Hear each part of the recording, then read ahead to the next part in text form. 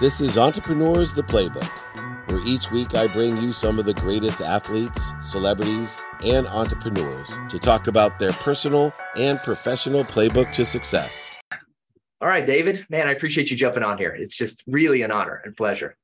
Well, thank you for having me. And I love the topic and the title because to me, it's a superpower commitment because it requires not only values, but daily practices that are utilized consistently, as well as faith.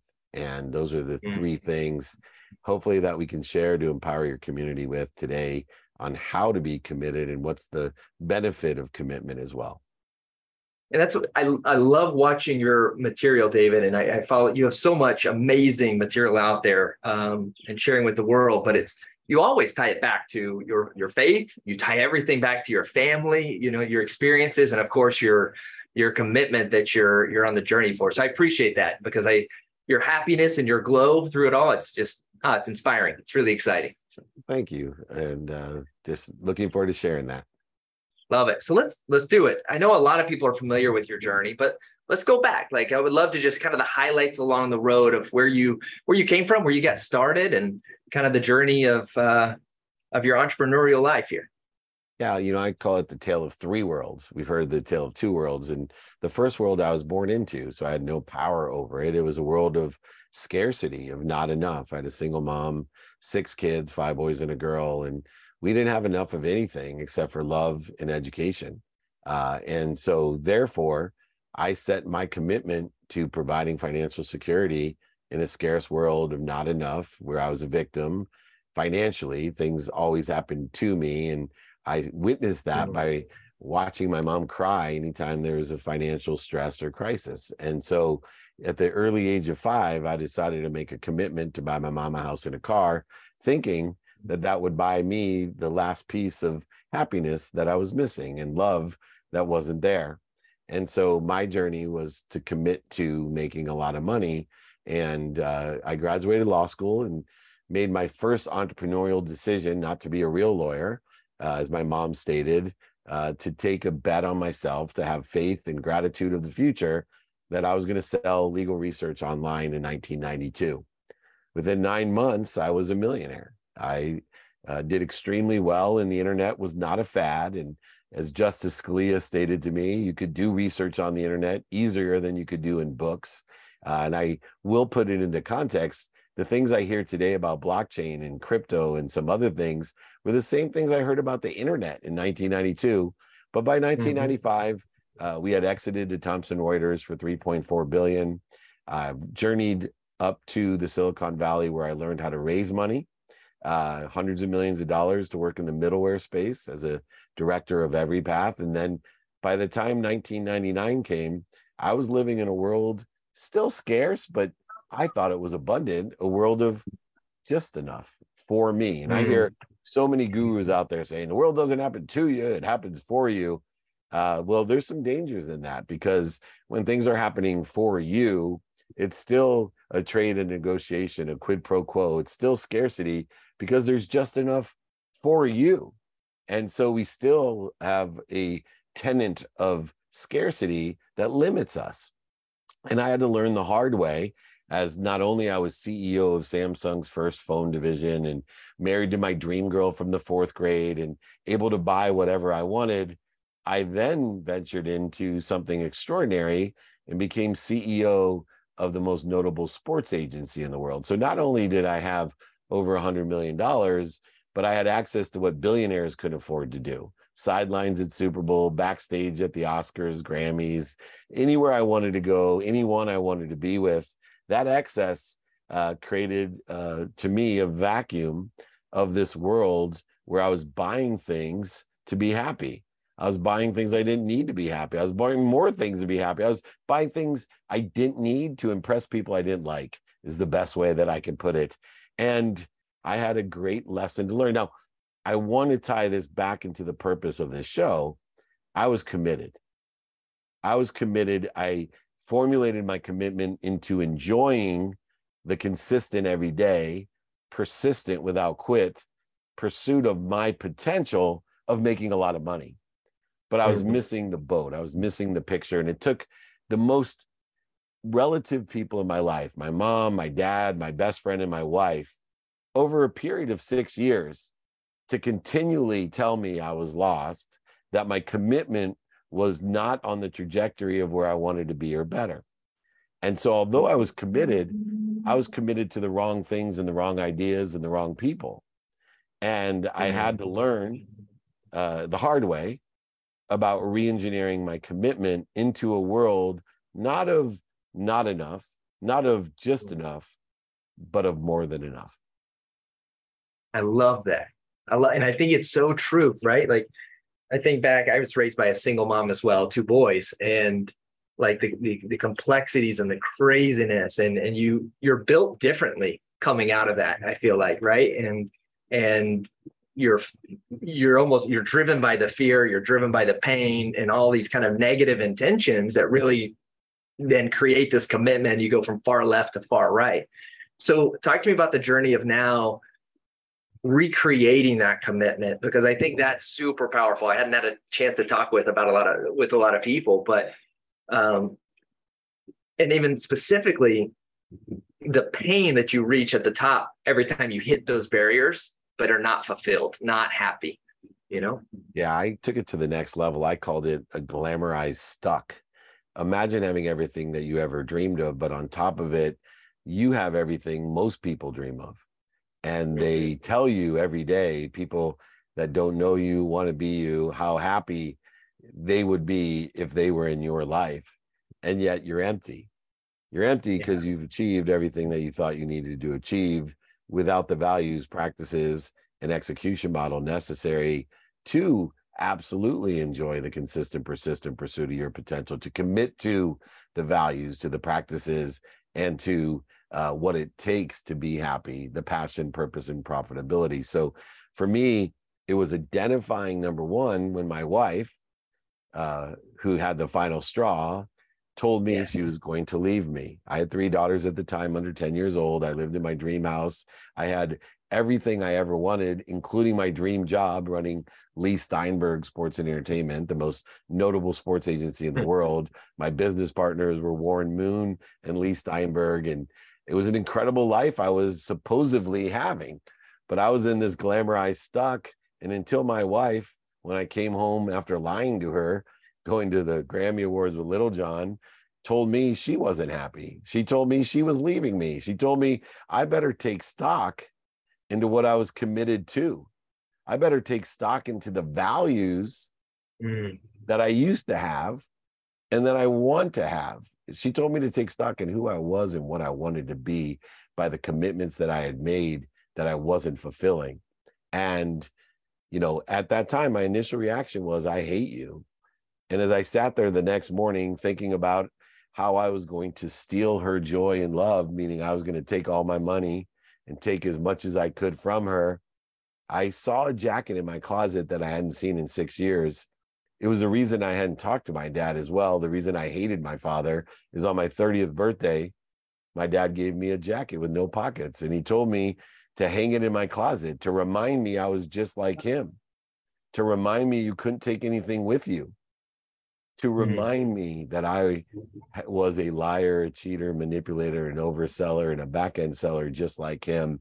And he was trying to tell me that money doesn't buy love, that my commitments were in the wrong place and they were where his commitments were. And he didn't want me to end up where he was. At that time, I told him I hated him. Later on, I told my mom I hated her when she brought the truth. And then my best friend, when he told me he didn't like who I was hanging out with and what I was doing, I told him I hate him. He didn't appreciate me. And here I was hating my wife. And as I looked at that jacket, I realized for the first time that my commitments had led me to one place, that I hated myself. I was a liar, a cheater, a manipulator, overseller, back-end seller, and I was going to take stock in myself and the commitments that I made to my values, to the daily practices, to enjoy the consistent, persistent pursuit of my potential without limiting it with a bad self-image, without listening to what other people thought, what was missing, what I didn't have.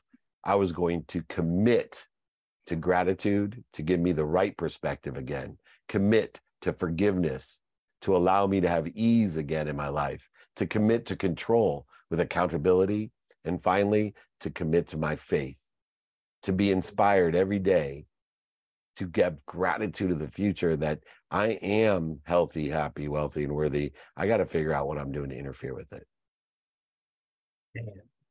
And I feel like as young entrepreneurs, it's almost counterintuitive, right? Like our number one thing is entrepreneurship, build the business, build the ship, build it all, and it's not that we can't do that, but for for the sake of what, I like to ask, and it seems like you were forsaking a lot to get there. And then you put those as the priority and the business as the back end.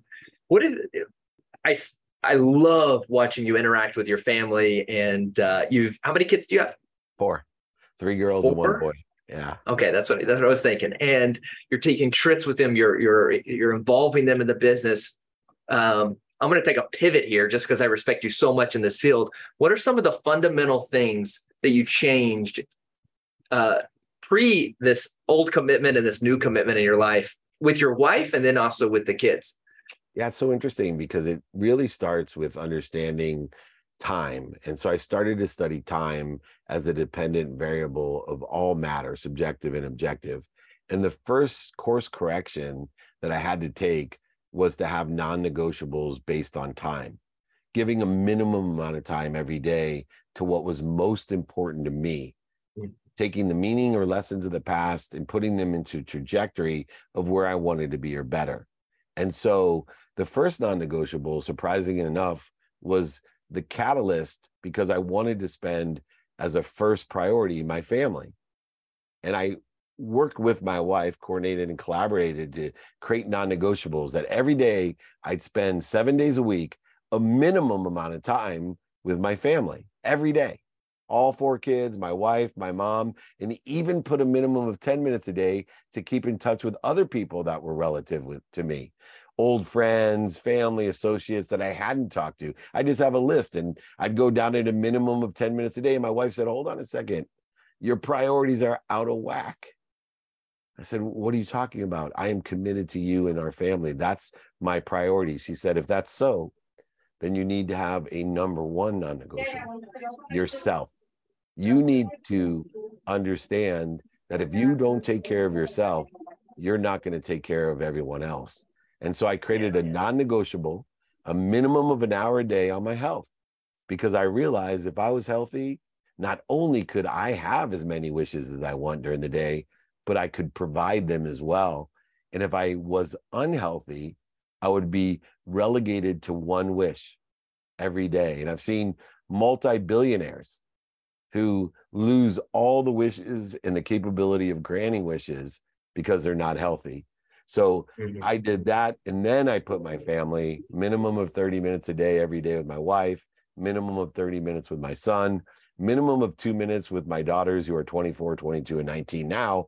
Even 2 minutes a day is worth more than 2 hours on a Saturday. I asked for 5, they gave me 2. People get upset on the internet. They're only 2 minutes. I'm like, minimum. I try to get more, but you try having a 22, 24, 19-year-old daughters. And then a minimum of 1 minute with my mom to remind her every day what she wants out of me, which is I call her every day and let her know, Mom, I'm healthy, I'm happy, I love you, and I appreciate you. Then a minimum of 10 minutes with my friends that I haven't talked to and family, et cetera. And then I study time for a minimum of 10 minutes a day. That's where it all started for me.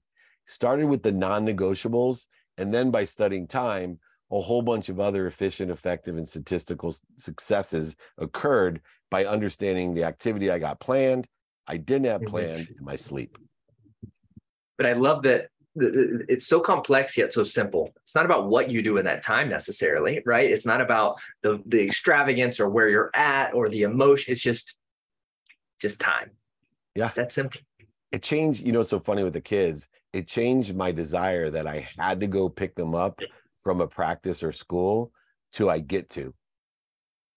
This is a very important shift as being a parent and a father, to get to go pick your kids up, because you get to spend 30 minutes of time one-on-one instead of I have to go pick them up. I love it. We talked around it a little bit. Your commitment going forward, I absolutely love. 1 billion people. Don't limit me. Forgive me. Yeah. Over 1 billion people. Talk to me about that just a couple seconds and the avenues that you're doing that, because I think there's a lot of people that could join you in that effort, and that's obviously part of your mission. In the idea that I didn't want to limit myself, that I never could overachieve my own self-image, what became very relevant in my life was I had the ability to teach 3 things to people: how to live in abundance, to make a lot of money, how to help a lot of people with that abundance, and how to have a lot of fun, how to be happy. And so I wanted to create a collective consciousness to change the world of people who knew how to make money, help people, and have fun. But I was challenged by how would I, in my lifetime, get to over a billion people? And it was really simple. That's why I'm here, JC, because I find 1,000 people like you who I'm very confident, who watch the podcast or the TV shows or the videos or interview me, read my books, which is why I give them out for free to everyone, right? All your community. I will sign a book. I will ship it. I'll pay for shipping and the book, because I'm on a mission and I'm committed to my mission, not only with my time, but with my money, to make sure that I help 1,000 people like you in my lifetime that will empower 1,000 to empower 1,000 to make money, help people, and have fun. 1,000 times 1,000's a million. 1,000,000 times 1,000's a billion. And so that's why I spend so much time, money, and attention and intention to create the coincidences I want in my life, the coinciding of that in my life. I love it. I love it. And I recommend anyone listening. David's very active on Instagram. I mean, all over the place. But I love watching, I tune into your lives quite often on Instagram. And what's the email address if we want to email you for the book? Yeah, David@dmeltzer.com. First name David, first initial D, last name Meltzer, David@dmeltzer.com. If you forget the email, just Google me. You'll find how to get in touch with me. I'm everywhere at David Meltzer, but David@dmeltzer.com. Thank you so much. David, you're amazing. It's such a pleasure, man. And I wish you all the best with your family over the next many years. Enjoy the beach, my friend. We'll look forward to doing more content together about being committed to the trajectory of where you want to be or better. May everyone make a lot of money, help a lot of people, and have a lot of fun. Be kind to your future self. Do good deeds. It's that easy.